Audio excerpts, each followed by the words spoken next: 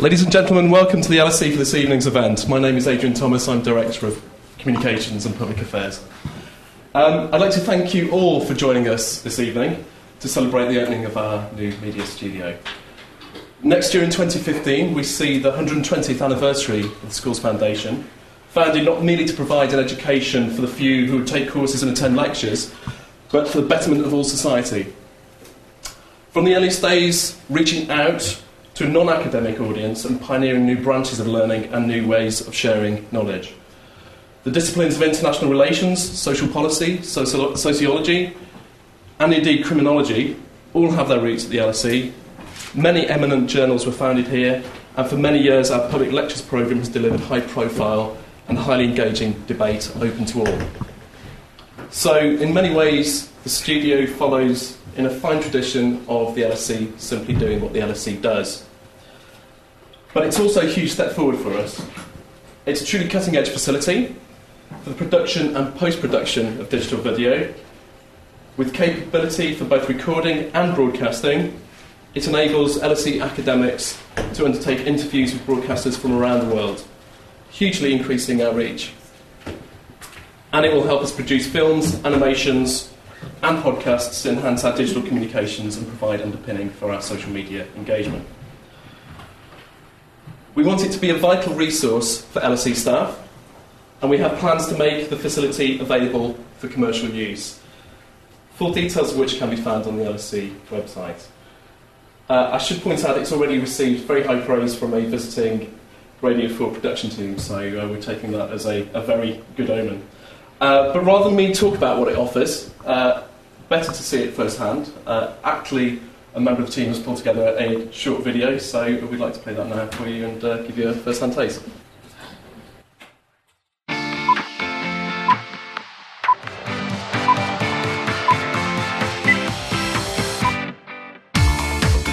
The LSE Media Studio was designed to provide the school with professional video, television and radio production facilities capable of meeting today's challenging media environment. The studio has 2 broadcast cameras but can handle up to 4, and additional cameras are regularly hired in to accommodate specific projects. Pictures and sound can be mixed live on the studio's 8-channel vision switcher and 16-channel audio mixer, drastically reducing or totally eliminating the need for time-consuming editing. Talkback to presenter and cameras provides an all-important link with the gallery, so directors can control the action as it develops. Interviews and debates with a maximum of 4 participants are now relatively quick and easy to produce. Pre-edited films can be played into a live discussion, making it possible to create complex programs that closely emulate television news and current affairs.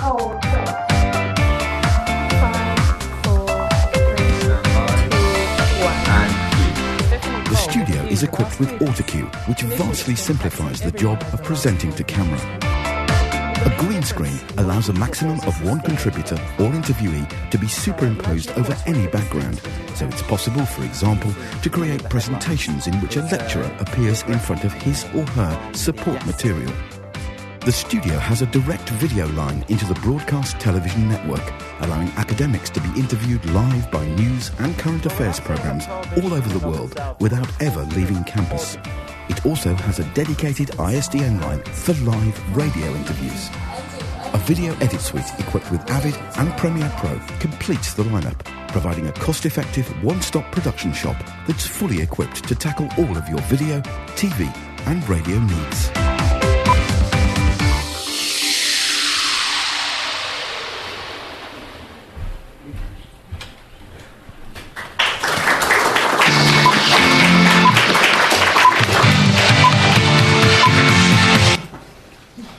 The facility was opened earlier today by Roger Grave, and it is a great honour for me to welcome him to the LSE and thanking him for the time he has given us in his busy schedule.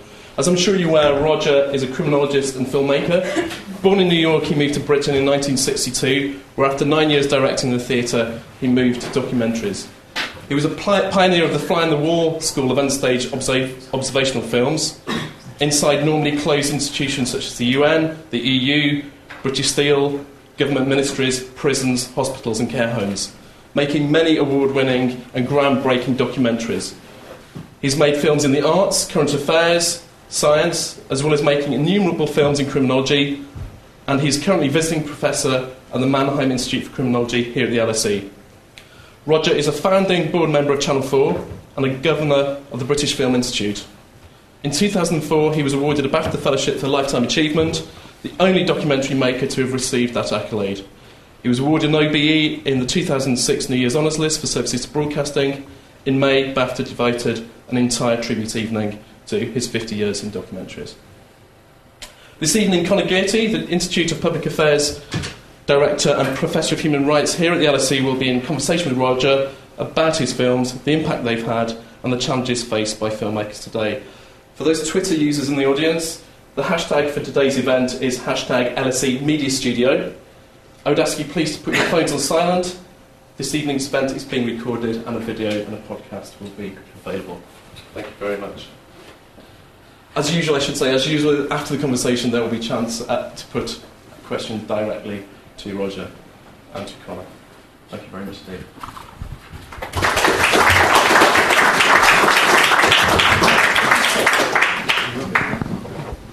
Would you prefer to say? Okay. Yeah. Thank you very much, Adrian. I'm going to take my jacket off. The hashtag is so long there's going to be nothing to comment on. Haiku, that's what we're talking about. Yeah, well, of course, the coolest have to be haiku. Tweet, absolutely. Have you got one? Yes, no room for wise words in this space. That is not pre-prepared. No, it isn't. We've got. Where's the clock? There it is. Yeah. There's a drink outside about 7:30. You can all share the drink. We're issuing straws. So don't ask any questions. So what we thought we'd do is we'd start with a conversation between Roger and myself. But we've got Tom over here, and I really felt that we should have a look at some of Roger's work as well. So we've cut some segments of that work, and we're going to interweave some of that in our discussion. And broadly, through what you see, have a very strong visual sense of the kind of thing that he's been able to do. I have to warn you, for some of you, some of it is quite upsetting. And in particular, the first clip, which is about the way in which the police handle rape complainants, is actually very disturbing. So I just want you to have a heads up about that. It's a very iconic and extraordinary program, which Roger will talk about. And it's, however, for some people with perhaps experiences of this kind of thing, can be very upsetting. I might as well tell you, just to give you a sense of that. Actually, it upset the whole country. It upset the whole country. Why this country, Roger? I mean, why England? I mean, this is bizarre. 1964, New York theatre, and you suddenly come over here. Was it some a relationship issue? No, it wasn't at all. What was it about? Well, it seems to me, as an Irishman, quite irrational. No, there were two things that drove me here. First of all, I grew up in New England and had a kind of Anglophilia injection from early on, rather along with, chickenpox and mumps and measles and so on. That Anglophilia, very... but that kind of inoculates you against any subsequent outbreaks. Well, that's true, yes. It didn't in my case. No, because I came over in the summer of 1956, when I was my junior year, to study Titus Andronicus and The Tempest, which were Titus Andronicus was being done at Stratford-on-Avon. I was going to direct it. I started directing already very, very young, actually. I was 19 or something. And can you imagine Peter Brook directing Laurence Olivier in Titus, John Gielgud directing Laurence Olivier and others in Twelfth Night, Vivien Leigh there, the whole thing. And it was a beautiful summer, and I was 20 years old, and I fell in love with England, English women, the whole rhythm of England, the culture. I went to the theatre every single night in London, and I just thought, this is it. This is the bee's knees. And although I was lucky in New York, I started directing very young. And I will tell a quick story because it's rather a nice example. I had done a few plays at Harvard and then went down and did an off-Broadway play of Gogol's The Gamblers. And through my agent, I managed to get somebody from the Actors Studio to come and see the play. And it had gotten very good reviews, and I was feeling pretty cocky the way one does as a young director from Harvard. I mean, it was really not okay. Anyway, this guy comes, and we have a drink afterwards, and I said, well, what do you think? What do you think? And he said, it's crap. He said, completely overacted, overstaged, there's just no reality to it at all. And I had the wisdom or wit or whatever to say to him, rather than sort of being offended, I just said, oh, okay, how do I learn? And he said, well, you better come to the Actors Studio. So I was invited in as an observer for 4 years to watch the best actors in America because I directed a crap play. Yeah. And so I've always tried to turn failure to some kind of advantage. And I've learned a lot from failure, actually. I commend it to everybody, as long as your attitude's okay. But it's interesting, because that sounds like a track which would cause you then to come over to England and then hook up with the theatre people and do these amazing theatre productions, etc., and become a doyen of the English theatre. I know you did for a little while, but you shifted to TV. I did because mid-60s, wasn't it? No, it was because I had another failure. And that was the thing. I mean, I had a play at the Royal Court, which it's a long story, I won't tell you tonight, but I was a week off the boat, just having come here, and by chance, Peter Yates, the famous director now, got a job directing a movie, and I happened to know the play, and so one thing and another, I was offered this play at the Royal Court. So I get off the boat, a week later, I'm directing at the Royal Court. Fantastic, right? And then people are starting to offer me amazing offers of one kind or another, and I have the next 2 years, having directed by then 26 plays, 2 operas and 2 television dramas. I didn't do anything while I was sort of hustling this project, and I took the offer of the backing for a play I was trying to do of Anthony Poles from a crook, David Pelham, who was famously a crook but also a producer, and his flat was used by Mandy Rice Davis. Wow. For little visits from various famous folk, yeah. Some of whom lived in Buckingham Palace and so on, and film stars and everything else. Anyways, he was just a crook, but it was very much the swinging 60s. I was right in the middle of it. And because he was a crook, it was a flop. And I'd never had a flop before. Yeah. I mean, apart from the other play, which the guy didn't like, actually was a success. So I was so shocked by wasting 2 years of my life. I rang up the Thalidomide Society and said, look, do you want to benefit at the Palladium? I'm just, pissing away my life. I've got to do something useful.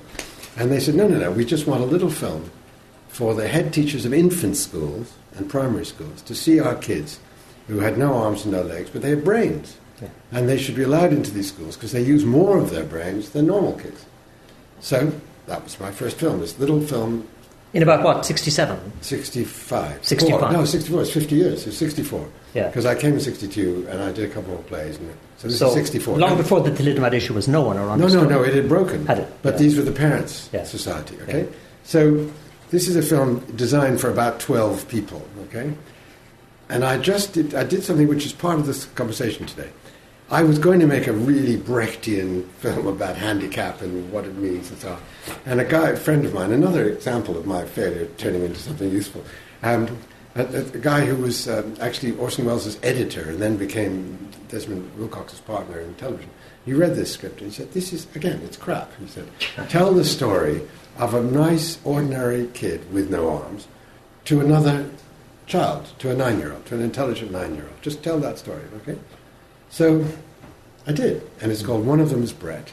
And that was, I found this rather attractive kid who happens to have no arms, very cheerful, sweet boy, and watched him fight with his brothers and with his feet, wash the dishes with his feet, and have a completely cheerful childhood. Right? Were you conscious at the time that this was a new, I don't know if it was a new, and you tell me, but a new way of using film? Yes, because I had, while still directing in theatre, I had learned from Lee Strasberg at the Actors Studio about something which he called significant detail, right? And so character, the method, the acting method, Stanislavski method, which was developed there, not developed, but further advanced there, was based on finding characteristics, like how you hold your hands or whether you cross your legs or what you're wearing and so on, that tell you something about the character more than just the lines.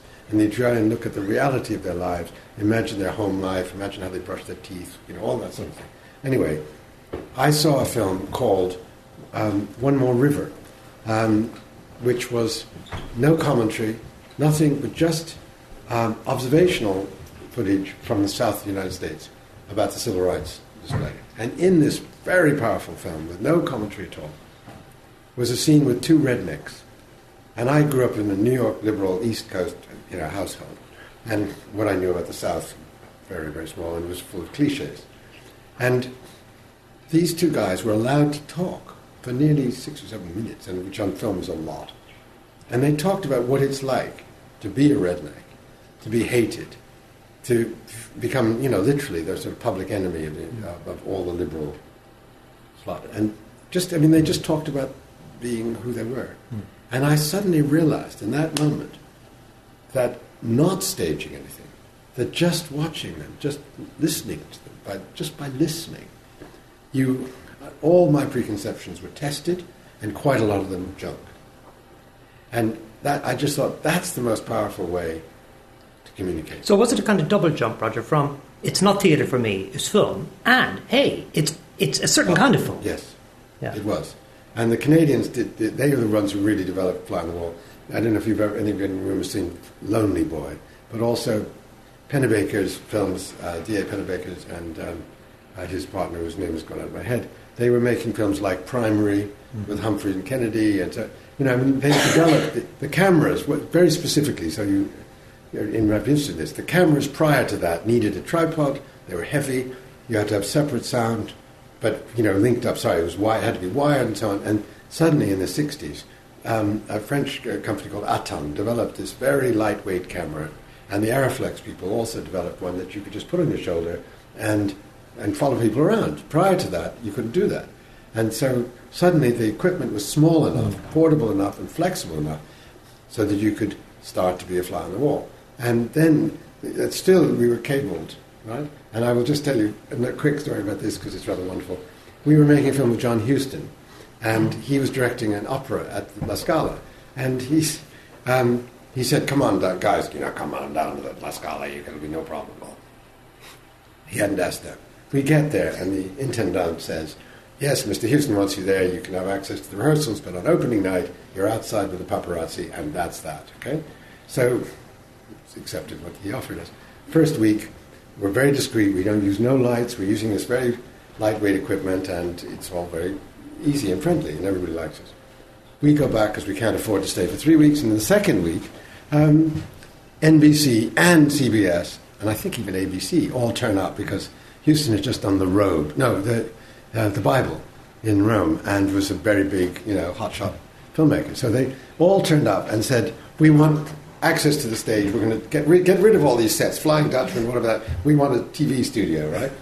They pissed off everybody in the entire opera house.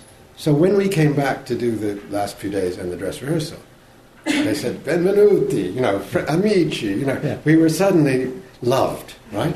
And so not only did we have the run of the place, the intendant said, do you have a dinner jacket? We said, yes, we're going to go to the opening night party. He said, no, it's fine. I've saved you seats in the front row in the theatre, and you can go backstage, right? So Anna Magnani, Ava Gardner, all his sort of Huston's friends were there, right? And we're just filming a moment, nobody notices, paparazzi are all outside, we're inside, okay? So then we're sitting filming the first act of the opera, and the intendant, by then, has actually locked himself in his room because they're booing, but nobody else knows that. And he sends somebody to us and said, do you want to film the curtain call? Right? I said, yes, that'd be great. So he means on stage. So in the way opera, before the last one, they come out in front of the curtain, right? They don't just, they don't pull the curtain open, but the stars and the director. Yeah. So we go up, and the stars go out onto it's the opening night, La Scala, right? Everybody's in tin jackets, great.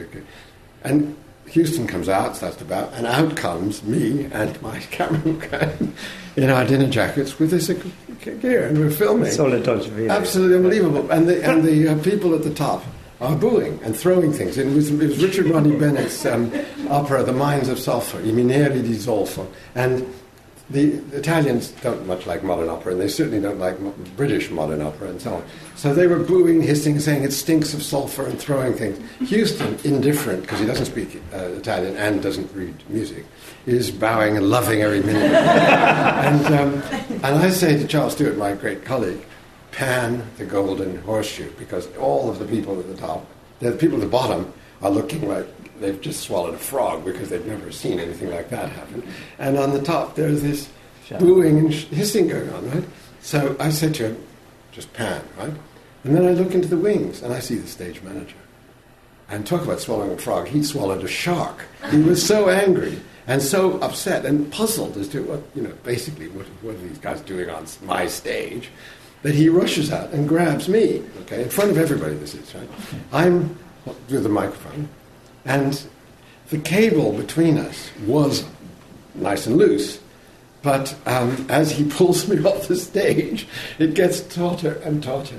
Right? I'm not joking. It gets tighter and tighter, and I keep saying, Charles, just keep going, right? And I've got my feet like a Mickey Mouse cartoon, or what was called Roadrunner. Roadrunner's always being skated. And my feet are like that, right? In front of the entire opening night audience, I am being pulled off stage with my microphone as this cable, just gets tighter and tighter. And just as it gets tight, Charles finishes the pan. So if you see the film, you'll know no one would ever realize what was going on, because it's a perfect pad, very calm. And that's cinema verite for you. You take any opportunity as it comes. And you spot it on the moment. Yes.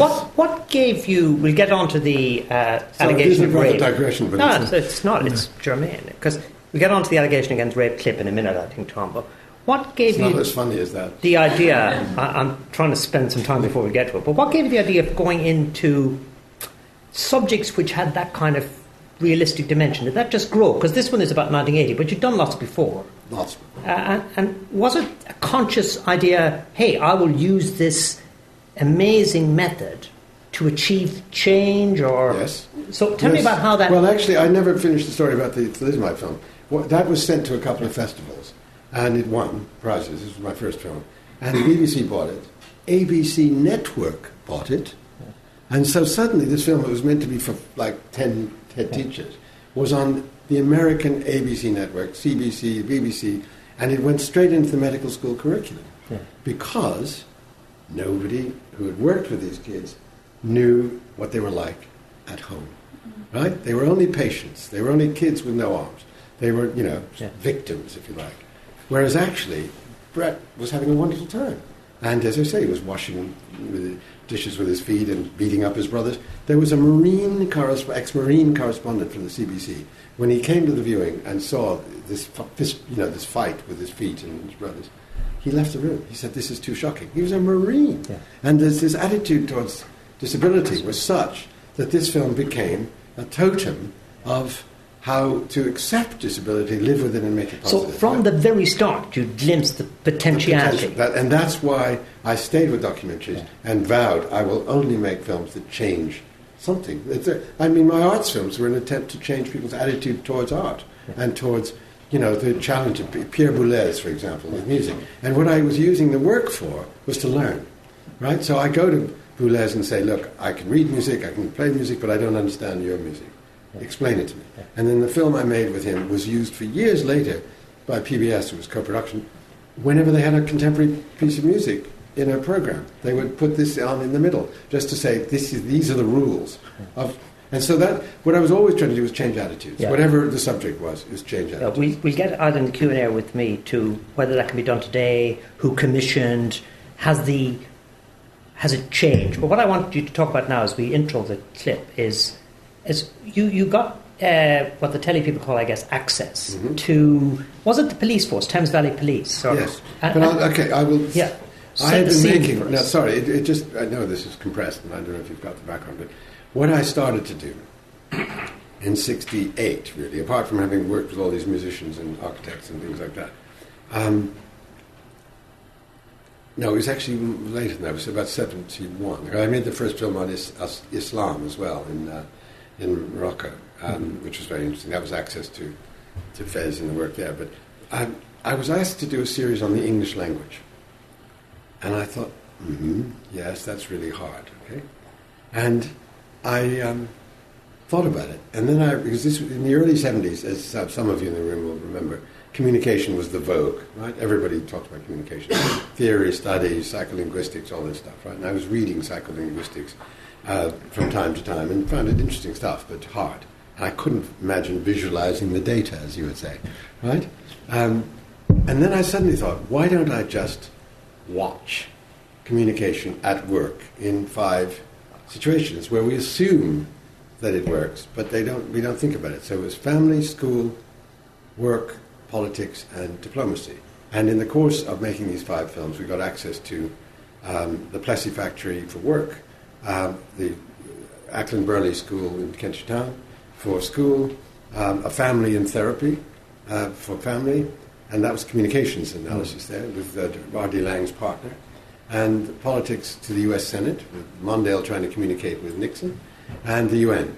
So these 5 films, which I will give you for the library here, if they're not already in it, were a way of just using observation to try and give the audience the tools to understand communication in an untheoretical way, but then draw meaning from it. And so in virtually all the films we used in training years later, because they were just access films. Then I did the same thing with the EU at the time of the referendum. Nobody knew how the EU worked, so we were given access, and we filmed a decision being made right through to the top. And with the government, British government, we were the first ones given access to the British government, and we filmed a decision in the DTI for 4 months. And then, would you believe, the British Communist Party. We filmed for 2 years, as they said they wanted to be Euro-communist, and I said, okay, I don't understand how a revolutionary party can be democratic. Let us in. So we filmed those 3, and all of these films will be made available here, okay? And I also, when Beyond the Fringe and Monty Python decided to get together for Amnesty, we rang up and said, look, this is a wonderful combination, can we film it? And we said yes, so we then made 3 films, The Secret Policeman's Ball, some of you may have seen, but we brought the observational technique to comedy, which was otherwise frozen, okay? And finally, after the Communist Party series, and that series I did on free radio and violence and terrorism in Italy, again observational, I left Granada, and the BBC rang up and said, I don't suppose you'd like to make a series about the police. And at that point in my life, the alternative was making a film about Nazis for German television in South America. And I just thought, I don't think so. The police in Britain ought to be more fun than that. And so I asked the various forces, and I chose Thames Valley because it was half metropolitan, urban, and half rural. So it was typical, if you like. And the chief constable said, I really, really, really don't want to do this, but I feel it's my public duty. And because he let us in, Peter Imbert said, he got the Met. He was the youngest commissioner in the history of the Met, because the Home Office looked at him and said, he is a good man. Really, it was a piece of virtue rewarded. But the rape film really was very contentious at the time. Yeah. Let's talk about the aftermath one. People have seen the little bit. Okay, no, but what I was going to say was that I chose the subjects to film with them, and the rules of access have all been the same ever since the beginning. What would I want if I was giving access? So we agree with the subject, we keep out of their way. If they say it's private, we believe them, and when we ask them to come back in, no lights, no staging. And rape, there were a huge number of complaints by the women's groups that the police were being deeply insensitive to rape victims, and the police were in total denial about it, saying it didn't happen, it wasn't true, and so on. And 2 cases, big, fantastic cases, a woman hitchhiking in East Anglia was her rapist was given 2 years because hitchhiking at 11 o'clock she brought it on herself, said the judge. And Nicholas Fairbairn, who was just exposed recently, was the prosecutor fiscal in Scotland and didn't even prosecute 3 guys who had raped somebody under an underpass. That was the week before our film was shown. Wow. Okay? So we landed, as Charlie will know, the context of when the news agenda is so rich with a subject, and you then offer a bit of evidence that is evidence. That's gold for us. That is gold. Stop you there, Roger. Tom, are we ready to run? It's about 4 or 5 minutes, and some of it might be thought by some of us to be upset. Yeah, I can, but do I need to introduce the clip? Well, this is a woman. Yeah, if you just hold it while Roger introduces it. Okay. Just very briefly. We had tried to get 5 different examples of rape allegations in the course of a year at Reading Station. And all of them failed for some reason or another. So this was the week before we finish. Somebody rings up and says, there's a woman here who says she's been raped, and 3 guys are interviewing her now.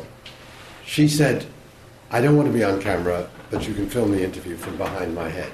And we'll talk about it afterwards. That was absolutely precious, that we were behind her head. So the camera, as you will see, is looking right at you. Okay. Moody, but I'll probably just go to bed and forget about it. That tends to suggest to me, in other words, that you would probably get over it. That it's something that you can handle, you can control, and then deal with. Yeah, well, I thought, well, loads of girls get raped and don't report it, and I thought, well... Did you say earlier on in this interview that you were on a game or been on the game? Or... No, I've never been on the game. You've never been on the game? No. I've never taken money for sex ever. No. And have you had sex with a lot of men? Well, not really. Well, how many men have you had sex with? Can you count them on one hand, or can you count them on two hands, or three hands, you know? No. Eh? I can count them on one hand. 5? Well, not 5. Not 5. I've had my husband, my boyfriend, and the previous 2 boyfriends that I've been out with a long time. And how long have you been going out with your present boyfriend, then? Nearly a year. 12 months, is it? 12 months in November. They're going to ask you all these personal questions in the Crown Court. And, you know, you're going to go through a pretty nasty experience. That's what I was afraid of. That's why This I is wasn't why going to report we've got it. to determine whether what you're telling us is the truth. This is why we've got to determine now, before we get to court.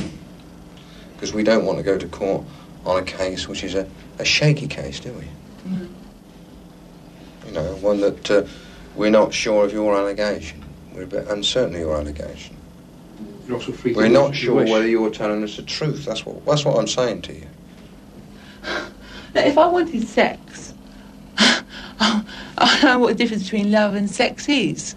So I wouldn't just go for sex. I love my boyfriend. I wouldn't just cut any other bugger. You've told us the events leading up to it. Mm. And you've told us how you went in the car to this house in Coley. Wait, And then- Coley. Yeah, and then you've told us nothing more. Mm. You haven't told us what's happened inside the house. Did you get out from the car and just walk into the house, or what? Well, the driver got out and walked round. I'm very sceptical. I don't think it happened. I did have Right. that, sure, yeah. But don't let us dissuade you from making a complaint. If you want to make a complaint, make one. All right? I don't want you leaving this police station thinking, bloody police, I want to complain about rape, and they're not going to do anything. If you want to make a complaint, make it. If you don't, say so. We will take a statement off you, and that'll be the end of it. It's entirely up to you. What's it going to be? I don't want to go to court and go through that. Are you sure? I don't want to put any pressure on you whatsoever. You So- can still take it to the doctor and that and prove it if you want to. You won't see. This is what I'm saying. If you make a complaint, if you make a complaint of rape, then we will carry on with our interview to satisfy ourselves that it's happened. Once we're satisfied, then we'll get a doctor in to examine you. All right? If you're not going to make a complaint, Why don't you get a doctor in straight away? we're not satisfied at the moment that it's happened. All right? That's why we're talking to you. We do not. What if someone doesn't want to make a complaint, but you believe there is a rape? We can't do anything We about can't it. do anything about it, because if you aren't going to complain, then, as far as I'm concerned, we've got no offence. Because you can't have an offender for an offence that doesn't exist. Much to our annoyance, and believe me, it has happened. Are you prepared to make a statement, and if we apprehend the offenders, are you willing to go to court and give evidence? Well, if you get all 3 of them, yeah. If we catch one of them, 2 of them, or 3 of them, No, if you catch one of them, the other 2 are going to get me, mate. I'm saying, are you willing? It doesn't happen. No, no. Are you willing to make a statement and attend court and give evidence? That's what it boils down to. Before judge and jury. I don't want to go to court. Are you sure? Yeah. Then that is your decision. We'll take a statement off you. I'll go and see my inspector now, tell him what's happening. And then we'll take a statement off you, and you're quite free to leave the police station. All right?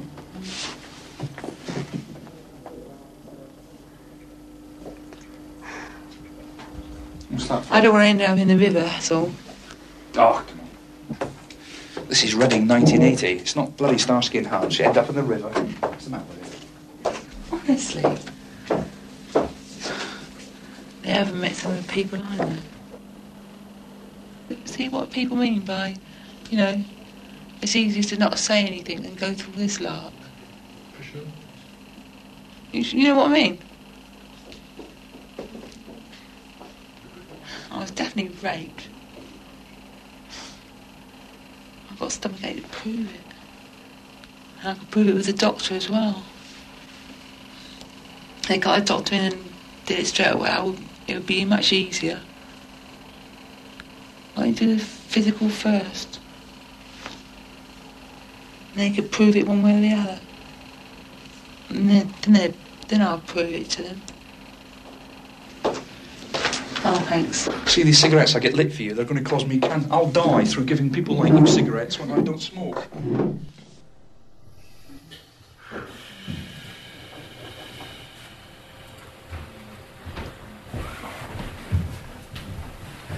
So, Roger, what was the impact of the programme? Well, first of all, 11 million people saw it. 11 million people. It was 2 places behind Dallas. In fact, the whole series was 2 places behind Dallas. Thatcher asked questions in Parliament. It was on CBS News. It was on the BBC News the night it was on. It was on Swedish television news. It created such a scandal that the police quietly changed the way they handle rape victims. But the next morning, I had said in order to protect that copper so that it wouldn't be ad hominem and it wouldn't just be blaming him, I said, let's have a press conference in which you talk about the women you're going to bring in to do the interviews, the changes you're making to all this, because they'd seen the film. In fact, the really strange thing about this was that we always show the films to the participants. The woman didn't want to do it, but she sold her story to the people and said, if only I'd known I was being filmed, I wouldn't have let them do it, right? I mean, she's talking to the filmmaker, to the sound recorders. But the Arena did a special about our whole series and invited the chief superintendent of Reading Station and quite a lot of coppers from Reading Station to talk about how public this kind of scandal had affected them. And he said, if only we'd seen the film, I wouldn't have let it go out. Well, first of all, he didn't have the right to do that. But with BBC had invited him and the detective inspector and the head of CID to dinner at the top of Television Centre and showed them the film. And the head of CID said, well, of course, she's not a reliable witness anyway. She's slightly mentally, has mental difficulties, and she'd be a terrible witness. And they all saw it. They all saw it, right? But they went straight into denial for about 5 years. And then the Chief Constable, Peter Imbert, 5 years later gave a talk at the Royal Television Society and said, I want to thank Roger because we changed the way, right? But it took them 5 years. And quietly, and they still use it in training about how not to do it. Yeah. They still use it. Yeah. But, that's 20, I don't know how many years, 1982? But what amazes me, moving on to the next clip, what amazes me is it didn't destroy your relationship with certain police officers. No. And somehow or other, you managed to maintain this access that has, after all, let's face it, been the driving force of your talent. Sure. Yeah. How have you pulled that off? Because we play straight, that's all. We just play straight to them. We show it to them. If they say we got something wrong, we change it. If they say that's private, and it's plausibly private, we delete it. But actually, that's very seldom happened because we try and protect everybody in the film. We don't want to make anyone a fool. Brian Kirk, that Scottish bloke, he became a sort of national figure. A year later, he was in the Daily Mail Christmas quiz. Right? People were asking for his autograph on the beach in Spain. But he also lost his job, not because of us. He'd already lost it because of the way he acted. And the really interesting thing in terms of the sort of presentation of self in everyday life, in the sort of Goffman-esque question, is how he behaved in front of the camera. And everybody thought it was him acting up for us. Well, he was like that. We had avoided him for 8 months while filming there because we knew we'd be blamed for his, style. And actually he was like that. He was obviously like that when he shaved in the morning. That is what he's like.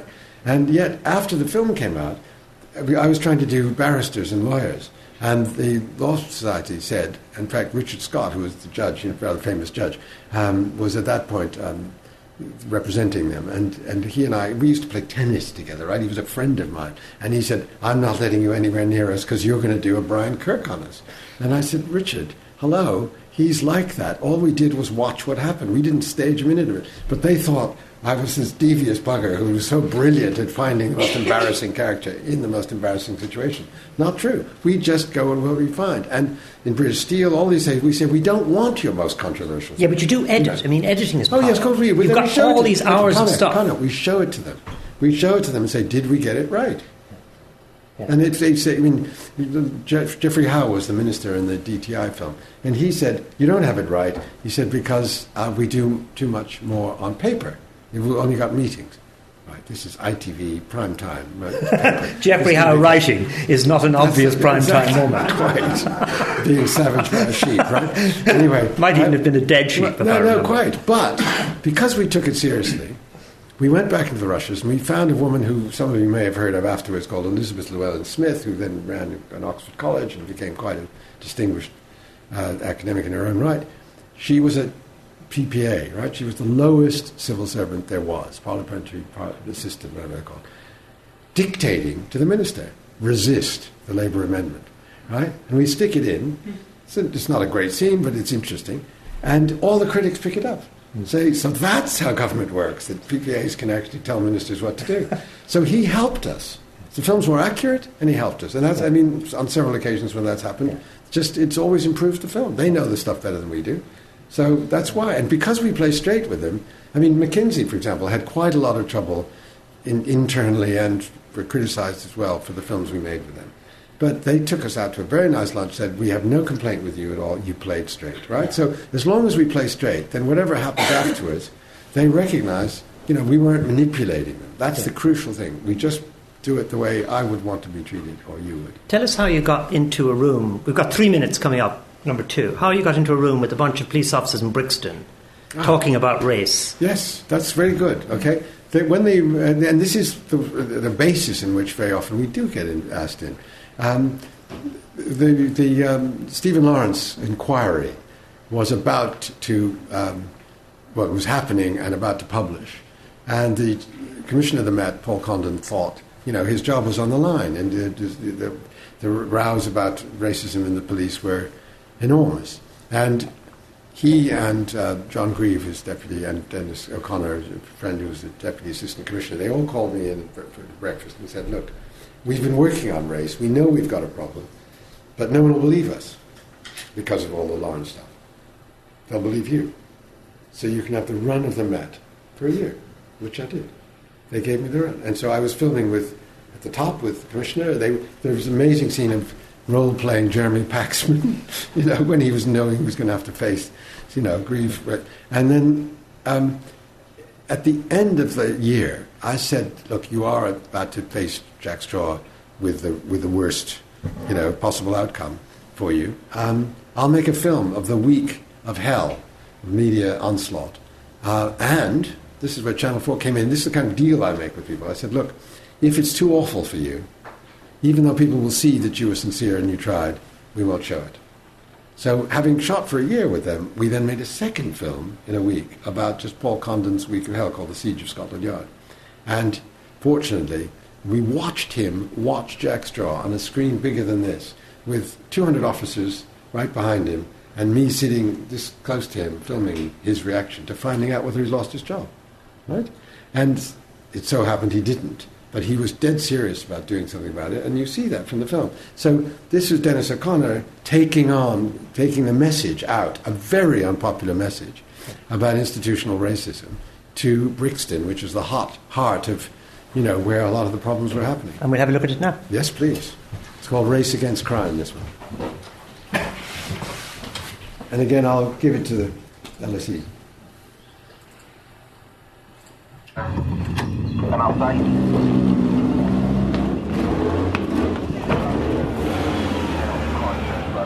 being held. Assistance. No further information than that. Okay, 7 8. Yeah, bring us down. No, that's 2 Lima 4.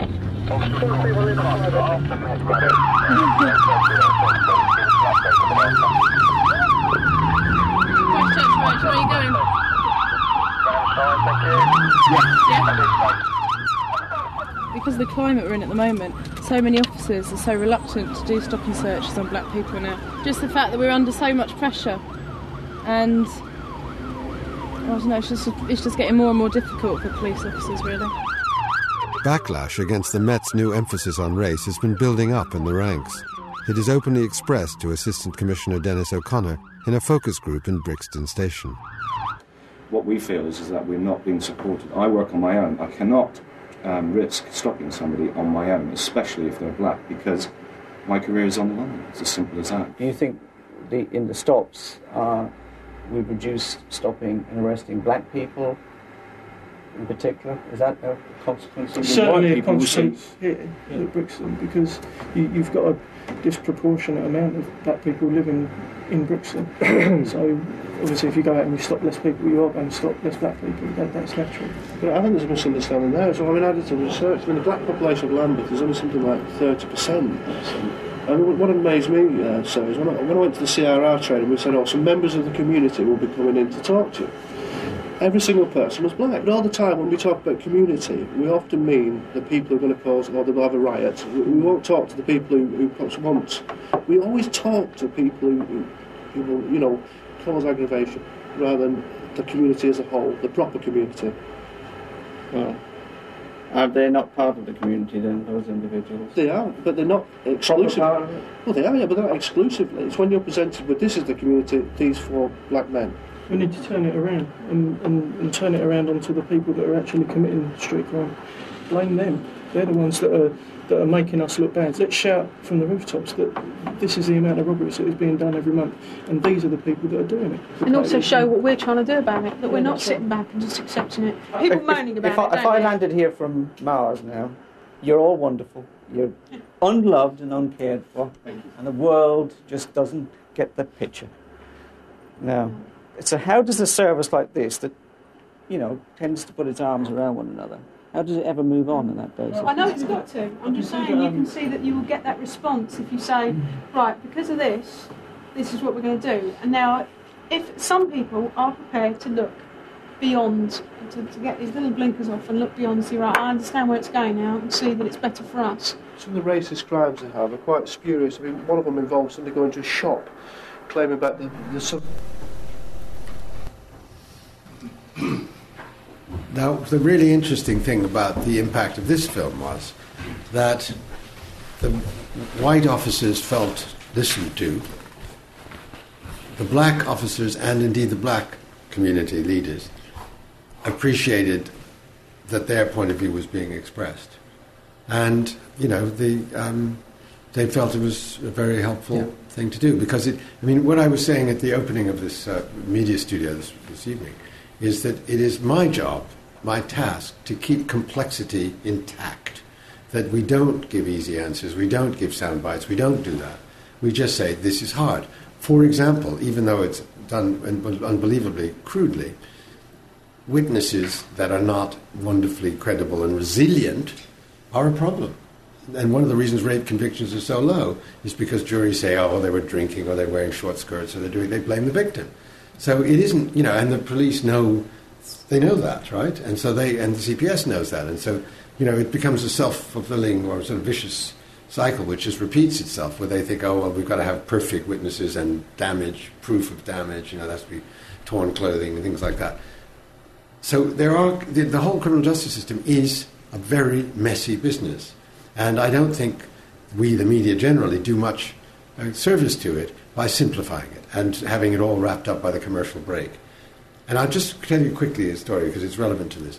I was giving a talk about the media and crime at the Cambridge Institute of Criminology. And on the way out to Cambridge, I just grabbed the Evening Standard and counted the number of cop shows on a random Thursday evening.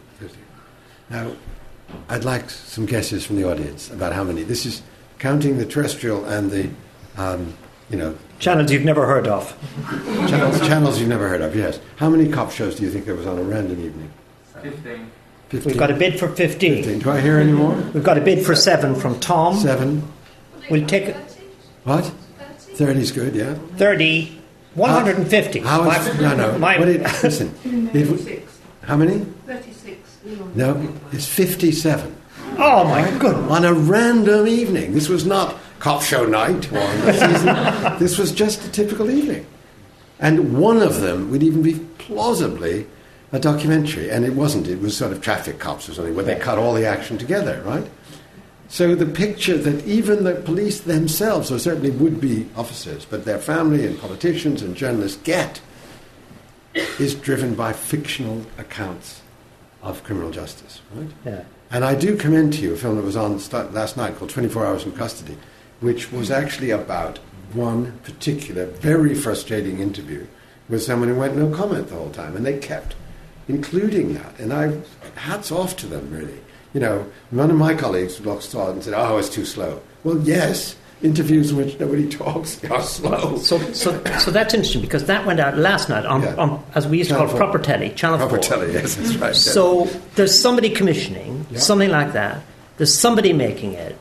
And I guess this is something which is a broader issue about whether we could make your kind of programs today. Yes. And you're quite good about this. You say yes. There is no golden age. We're making them right now with Avon and Somerset. We're doing a murder inquiry.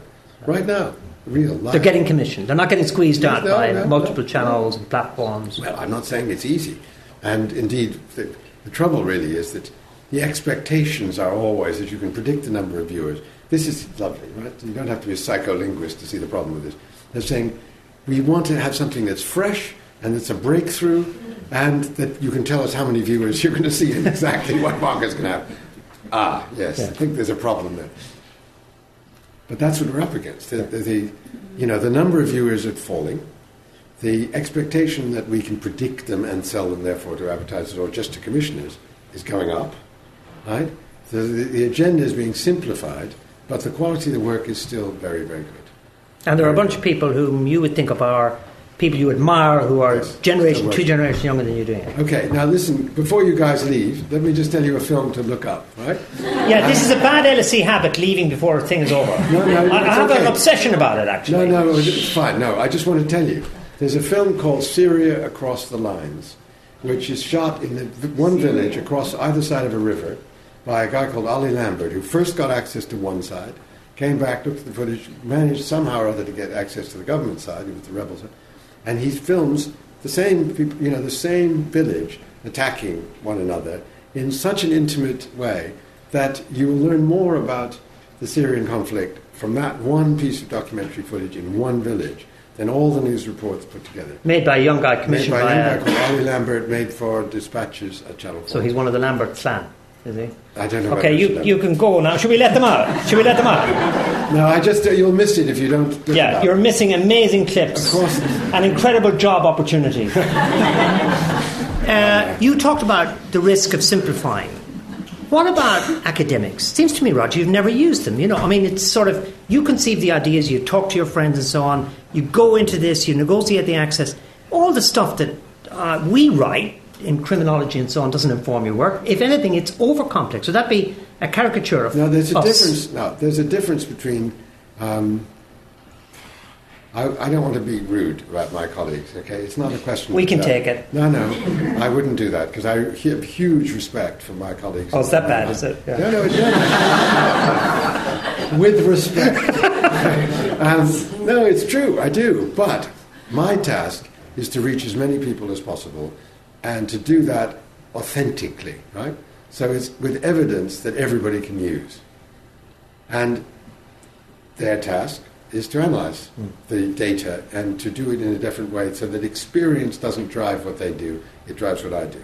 So my book on young offenders is a description of the life of 5, 6 young offenders. My book on the police is a series of interviews with 600 coppers about their lives. Yeah. And there's no data analysis in any of it, and there are no footnotes.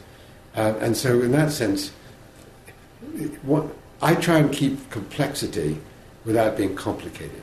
Yeah. Is that a distinction? Yeah, absolutely. With a difference? I hope so. Absolutely. And also complementary between academics. Yes. Well, some of my best friends are academics. We're going to go into a Q&A, but I wanted to have a little glimpse of the work that Roger's also done in the field of social services and care, because in looking at the materials, thinking about today, I think one of the most remarkable things is how you've maintained a commitment to humanity on the edges Yes. And also public servants. Police, you deal with them so sympathetically, and there's such a lot of stuff you've done about kids, about the lost people in our society. Yes. This is emblematic. It's a little story. You know the one that's to Chris and Connor. Talk us into that. It's self-contained, about 5 minutes, and then we'll go into a Q&A, aiming still to finish at about 7:30. Fine. So, okay, this is from a film called Kids in Care, in which, again, there are huge numbers, many, many thousand, I can't remember all of them, there's the tens of thousands of kids in care, totally forgotten about, and only 3,000 every year are adopted. And so we just thought it's important to look at the lives of children in these care homes. And really what you were saying, Connor, is right. And I'm very interested in the lives of invisible people, okay? And so that's what I use the films. And we got access to the Coventry Social Services, and this care home, again, is one of their better care homes. And the kid, we decided to follow a few children in the home over 6 months. We followed them over quite a long time.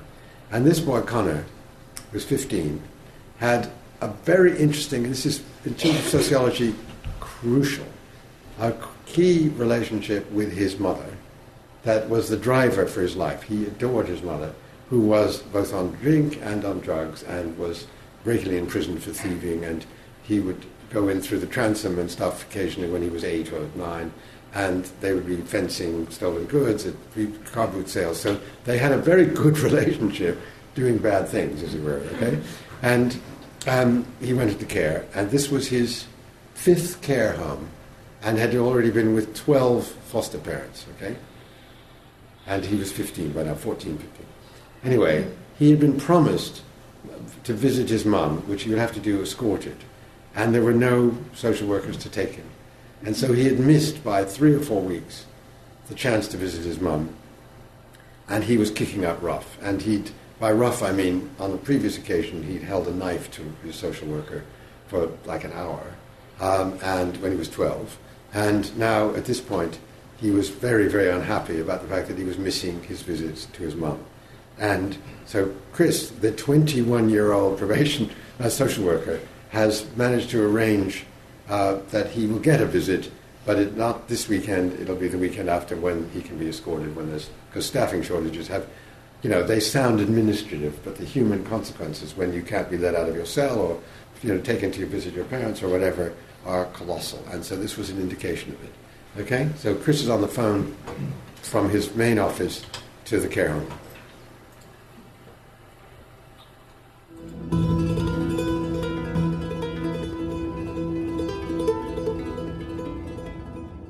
Because you've got the history, I wanted to know what, if any, difference you had seen in Mum. For me, that was really important.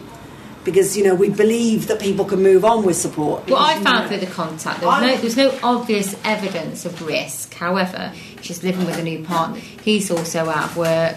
They're living on £60 a week. She's doing car boots, as she calls it, on a weekly basis. And I think the risk is minimised because of his age. However, if it was me, I would still want some kind of monitoring of that, i.e. Grange dropping him off. We've said that. Grange taking him and picking him up, and to put a working agreement in place. She knows the game, and she knows what we've got to do. Because she even said, when they've seen the house tidy now, don't worry about it. Let's not come to my house then.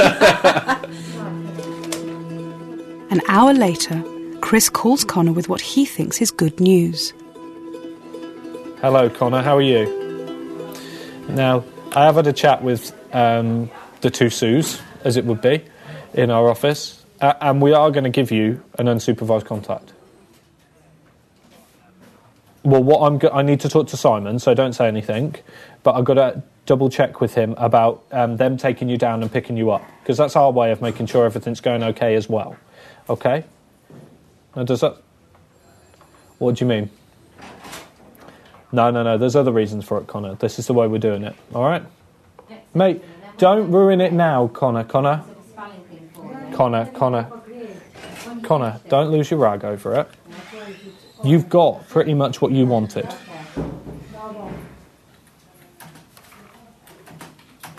Connor? Yeah, I am. You're right, Alex. Has he walked off, yeah? All right, Alex, that's lovely. All right, see you later, mate. Okay, bye-bye.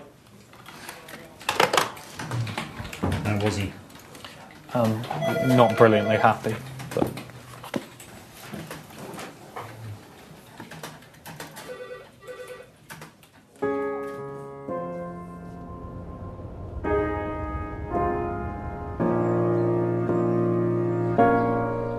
Connor's recent visit has made him want to see his mum even more. He's owed 3 visits, so he's not prepared to wait. Hi, Chris Rogers here to see Connor. Thank you. Yeah. Connor, you alright? Do you want to have a chat?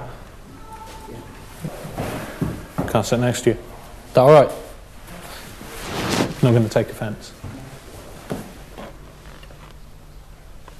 You've got pretty much what you wanted. No, I ain't, Chris, and you know I haven't. So what haven't you got that you wanted? I want a contract now. What, now? Right now? Yeah. You're not going to get it right now. I've just Well, told you when I'm going to aim for. That's when you think. Connor, I don't want to fall out with you over this, mate. Because I actually thought ringing you up this morning, I'd have some good news for you, that you can have it, and you'd be quite happy about it.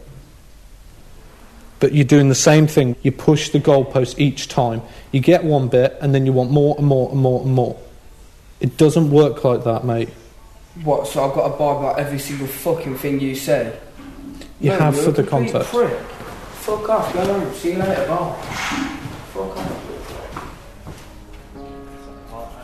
Because Connor is owed visits, Chris goes to see the Grange manager to try and fix an earlier trip to see his mother. It's agreed. Yeah. Thanks, Simon. Chris goes to give Connor the good news. And I've just got to find him now. I'll get one of the staff to find out where he is. But he's stormed off.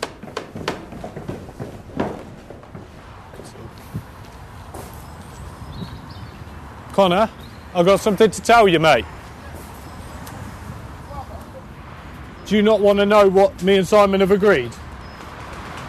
Unless it's kicking the shit, you know. You don't want to know that you can have contact in like a week and a half? Because I can do what the fuck I want, when I want, how I want. I want you to fuck off. I want a different social worker, that's what I want. Put that in writing and I'll take it to Sue. I fucking will. I want you to I'm asking you just to do that. You chat so much shit out of your fucking mouth, it's unreal. Alright, Connor. I've seen what he's done to others. Seen the bruises on staff's heads and things like that. Problem is, he's probably going to get in trouble now and wreck it, which will be the problem. Think you will be? Yeah, what I'm just being careful of is nothing comes flying over at my car halfway past. Don't you think you will do? Could imagine him doing it. So.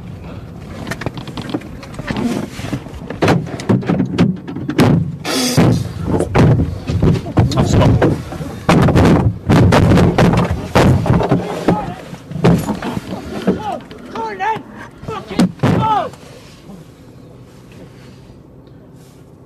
That will probably be the last time I work with Connor now.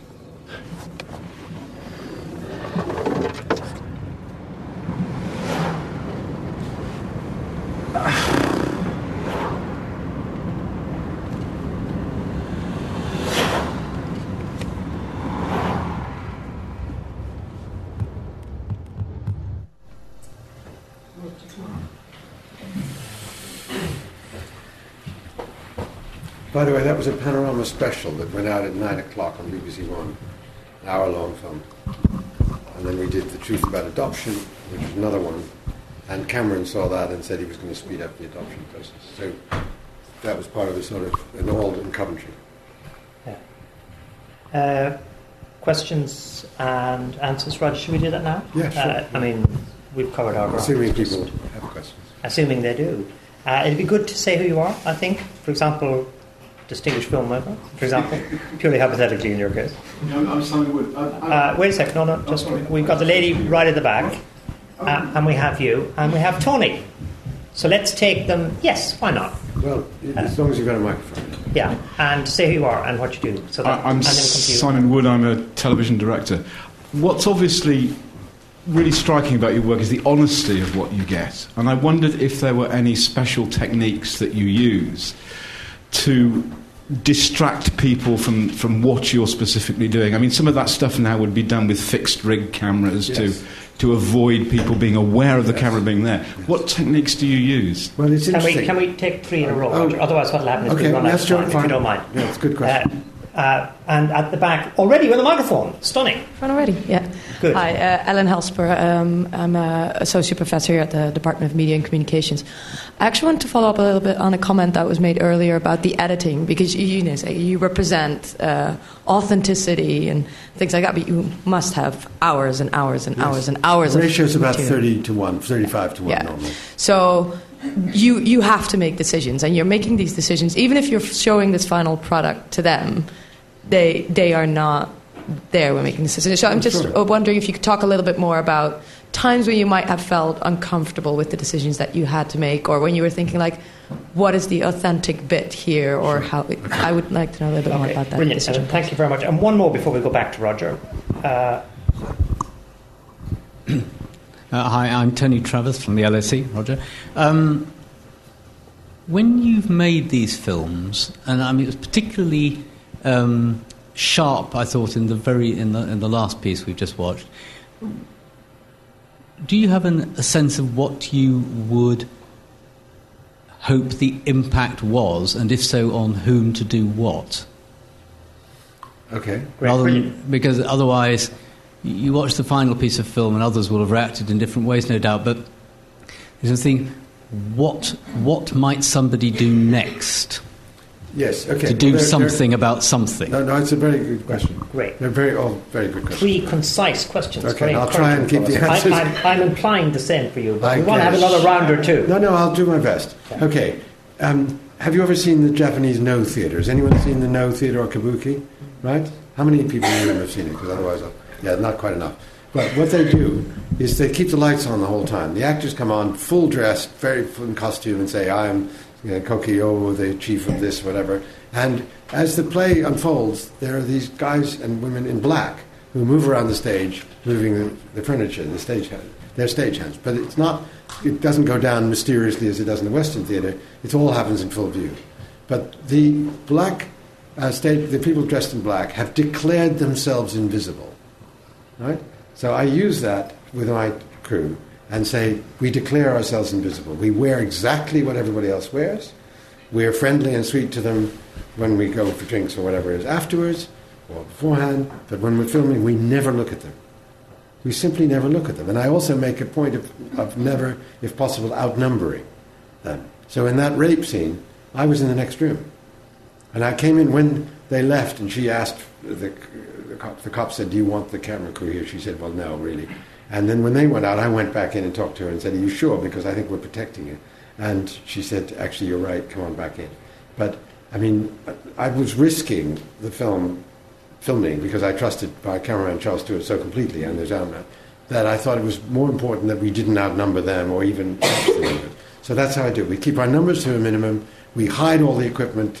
We either get a cupboard or we put it under the table. I have sometimes sat under a table so nobody could see me. We do everything possible to avoid distracting them. We want to bore people to death by our presence. Right? We never say, do you mind turning a little more to the right? Do you mind take 2? We don't do take 2. Right? If we don't get it, we don't get it. So it's by minimizing our presence that's the answer to your question. But I will say, in the school film, I said to the teacher at Ackland Burley at the end of our filming, by the way, I hope we were discreet and, we didn't disturb you. She said, no, it was absolutely fine, just like having a rock group in the corner. But we did say to the kids, if you ever look at the camera, we're going to switch it off. Right? So that was the deal. If they ever looked at it, so they never do. I mean, it's an hour-long film, never see the kids look at the camera, which is quite interesting. And that's sort of what we do with anyone. Nobody ever looks at the camera unless we actually ask them to. Right, second question was about editing. And yes, it's perfectly true. One wonderful editor of mine, Guy Vaughan, wrote a book on the art of documentary, and he talks about us creating 19th century novels out of this material. We have novelization with sort of little, and very often the rough cut of 2 hours or 3 hours is the best because it's got all the nuances and it has all the eddies and tributaries there. But if we've got a slot of an hour, we do the best we can to reflect what we've seen in that hour. And that's one of the reasons we show it to people, so that we say, did we get the balance right? So, film we made inside a school for the most disturbed children, kicked out of infant school, 3 to 5 year olds, kicked out of school already, in Swindon. Showed it to the parents. They said, yeah, these kids are just noisy, difficult, that's just what it's like. The teachers at this school said, wait a minute, we've got a half hour every afternoon with these very noisy kids when they lie on a mat and are quiet. It's missing. This is ITV prime time again. And I said, okay, she's right. And we put it in. And actually the film was better because of it, because of the rhythms were not so relentlessly noisy. So in that sense, the editing, of course, it's a version, right? But one of the reasons we like showing it to people is they can then use it themselves to tell other people about what they do, rather than just a promotional video. It is, an independent witness of what their work is. But it's always less than the real thing, and it's less than the rushes, and it's less than the 2-hour version, and so on. It's a real problem. And we also have to make sure people understand. Now, just the point that you're making, Tony, as well, it sort of speaks to that. The Decision series, for example, I was let in on the Occidental Petroleum decision about the Piper Alpha oil field because they thought that Tony Benn, then the minister, didn't understand how risky and financially dangerous it was in the North Sea, which is the worst place to explore oil in the world. There's 9 different currents and so on. It's a disaster. So for Occidental, he was the target, and that's why they let us in. Okay? So from my point of view, the North Sea oil and the petroleum revenue tax, all of that was big news. And I felt curious myself. I wanted to understand what was going on in North Sea oil. So most of my motives in doing this, at least, is for me to understand. And then, if we've understood something that people need to grasp, to share that with first both the top, if you like, or the people, decision makers, wherever that structure is, and everybody else. So, because I'm a great believer in representative democracy and participatory democracy, I think people need to have the information to judge what people are telling them in power. So it's very much for me a political process of informing the electorate, okay? So we did show it to Ben. We invited him to the screening, and he said, oh, golly, I didn't realize that, right? So from their point of view, it was a total success. But from ours, it was, and this, by the way, what I'm proud of in the audience response is that we thought North Sea oil, lots of pictures of crashing waves and oil platforms and, the drama of the helicopters, all that stuff, right? In the end, we are just in their Park Lane office, right, just in their office with the geologists and the chief executive trying to decide whether, and get this, I tell you this is because I remember it from 1976, being privileged to this, to decide whether they spent, in those days, $100 million on how much, on developing this oil field. They sink, for $10 million, a 2-mile down tube with a 9-inch tube within that tube, the 9-inch capsule, that captures the sand and the oil and whatever it is, and they have to deduce from this little thing, about the size of this jug, right, how much oil there is likely to be in 5 years if they invest $100 million, and what the oil price will be to make it worth, what was then, I think, was the Republic Bank. I remember them having the argument with the bank about giving them the $100 million to do it. Now, to me, that is incredibly dramatic. And we didn't need the North Sea. We didn't need anything else. We just were in on their uncertainty. And that is what drives the films. And that's what, when people in power see these films, they realize they're seeing something different. That they're seeing evidence. Like Cameron, when he saw, and his advisor on adoption, whose name has just gone out of my head, but he used to run the prison service, he wrote about it in the Times and just said, this film is the point. These were 6 kids over 9 months waiting to be adopted, and 3 of them had been given back without any notice or explanation to Coventry Children's Services. And you just say, this is wrong, right? And so the gut response, the reason why I'm making the distinction between the academic work and what we do, is that the gut response, as you felt, right, watching that film just now, if you felt both for the kid and for the social worker, right? He's 21 years old, he doesn't know what to do, he's brought good news, but he can't give him the best news. And what does he do? He gets his car attacked, right? And sometime later, Connor apologizes. And you can see Chris tearing up, and and you just feel that, right? And the same with the rape. You're in the situation. So your response is different, and then you start analysing. Then you use the tools that Tim and others. That's our use. 3 more, maybe? Are there any hands? We've got a lot of hands. We've got a gentleman here, we've got a lady here, and we've got David and Charlie. We'll do 4, and we might run over about 5 minutes. Can we just listen? But they need to be pretty quick, folks. I'm sorry, I'm talking this so much. Gentleman, and then this lady, and then the 2 I pointed out, yeah. Peter Jones, I'm a governor at LSE. I'm fascinated with your observation of the police force over 50 years. What's your feeling about the direction of travel of the British police force and the overall quality that you view at the end? Very good, Peter. I was thinking about that one myself. Very good. Madam, lady. I'm Lucy Stilianu. I'm a erstwhile TV producer and I used to work at Channel 4. And you used to work for me. Yes, I used to work for you. Oh, no fan interventions allowed. I was really interested, actually. You made 2 allusions. One about the number of police procedurals and sole but not real documentary about police work that we now consume on a daily basis, but also about the expectations of commissioning editors. And how concerned are you about what I would call constructed documentary, which is in many ways the bastard offspring of your filmmaking, and how do you deal with that? Very good, thank you very much. The constructed documentary, which I think we have it. Give me one example of exactly the kind of story you're talking about. I don't know. Well, Benefit Street would be a perfect example. That's of all right, that. we got it. Thank you. Yes, got a microphone? Yeah, David Lewis from Social Policy. It's just a question about technology. I was interested in your earlier comments about how these new small cameras in the 60s made it possible to make this kind of film. And the technology has obviously moved on a lot since then. Yes. Has that made your life easier or more difficult?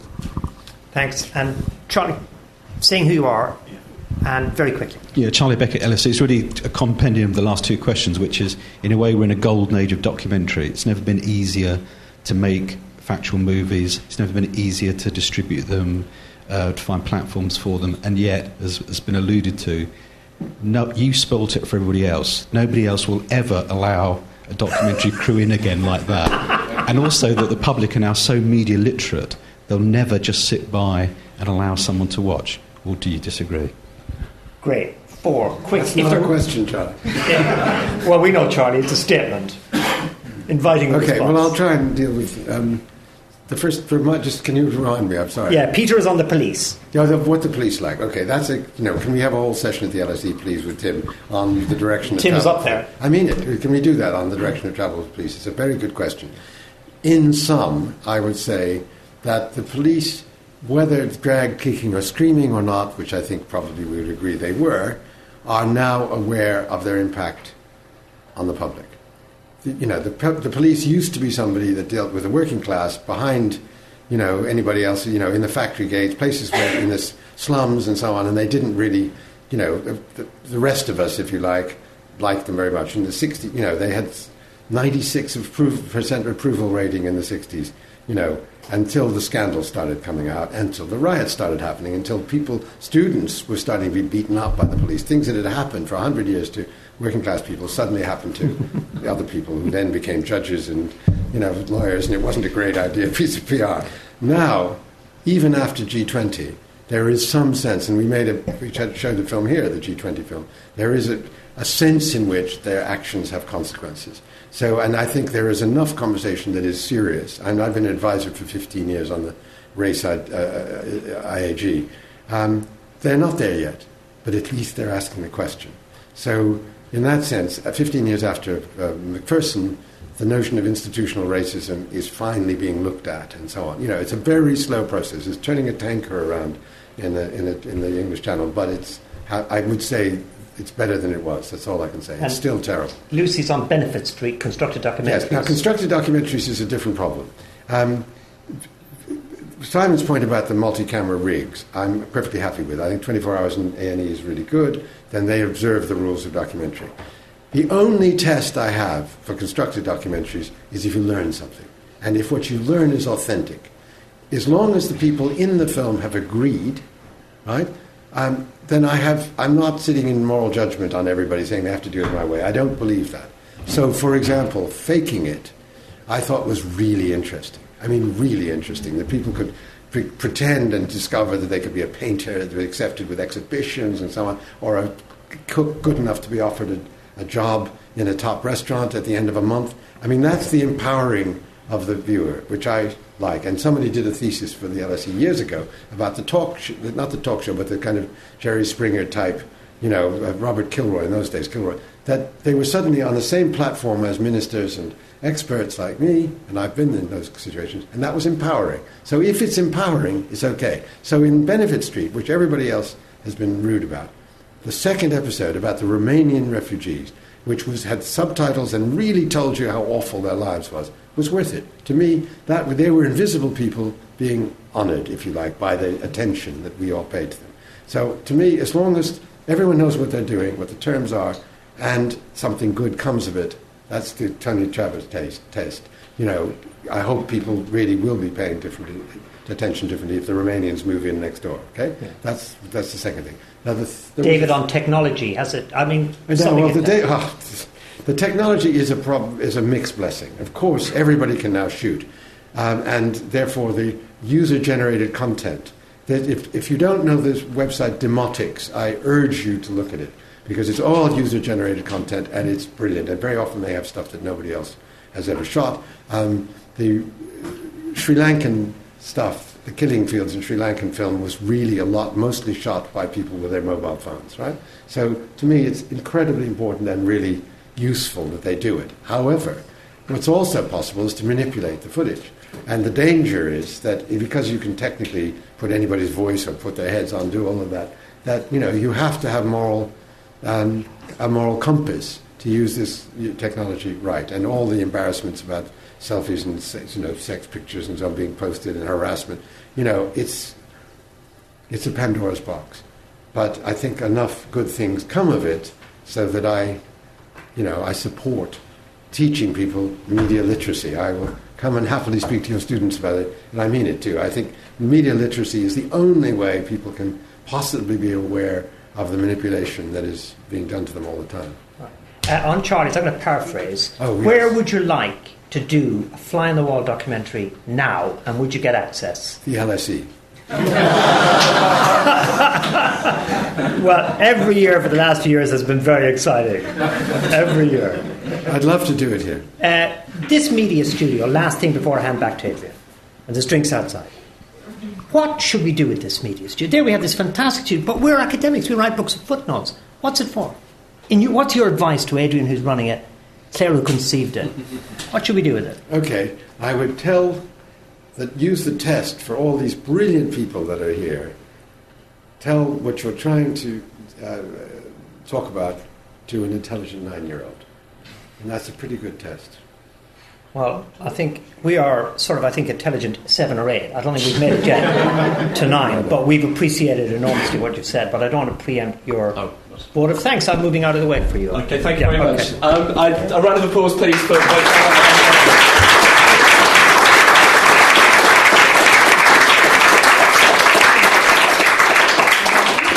I thought it was an absolutely fascinating conversation and some amazing, breathtaking filmmaking as well. I think the phrase which perhaps has stayed with me and perhaps resonates with our world, keeping complexity intact without being complicated. And you talk of impact. Impact is very big in our world, and I think impact of 11 million viewers, changing police practice, and showing how government works to the greater mass of people are very valid and very exciting impacts, and absolutely to be applauded. I've got a few thank yous to round off with. The Media Studio has been funded by the annual fund of our alumni, and I have to pay credit to their vision and their generosity in backing this. And a special thanks has to go to Claire Sanders, who soldiered through to get this happening, and it was very much her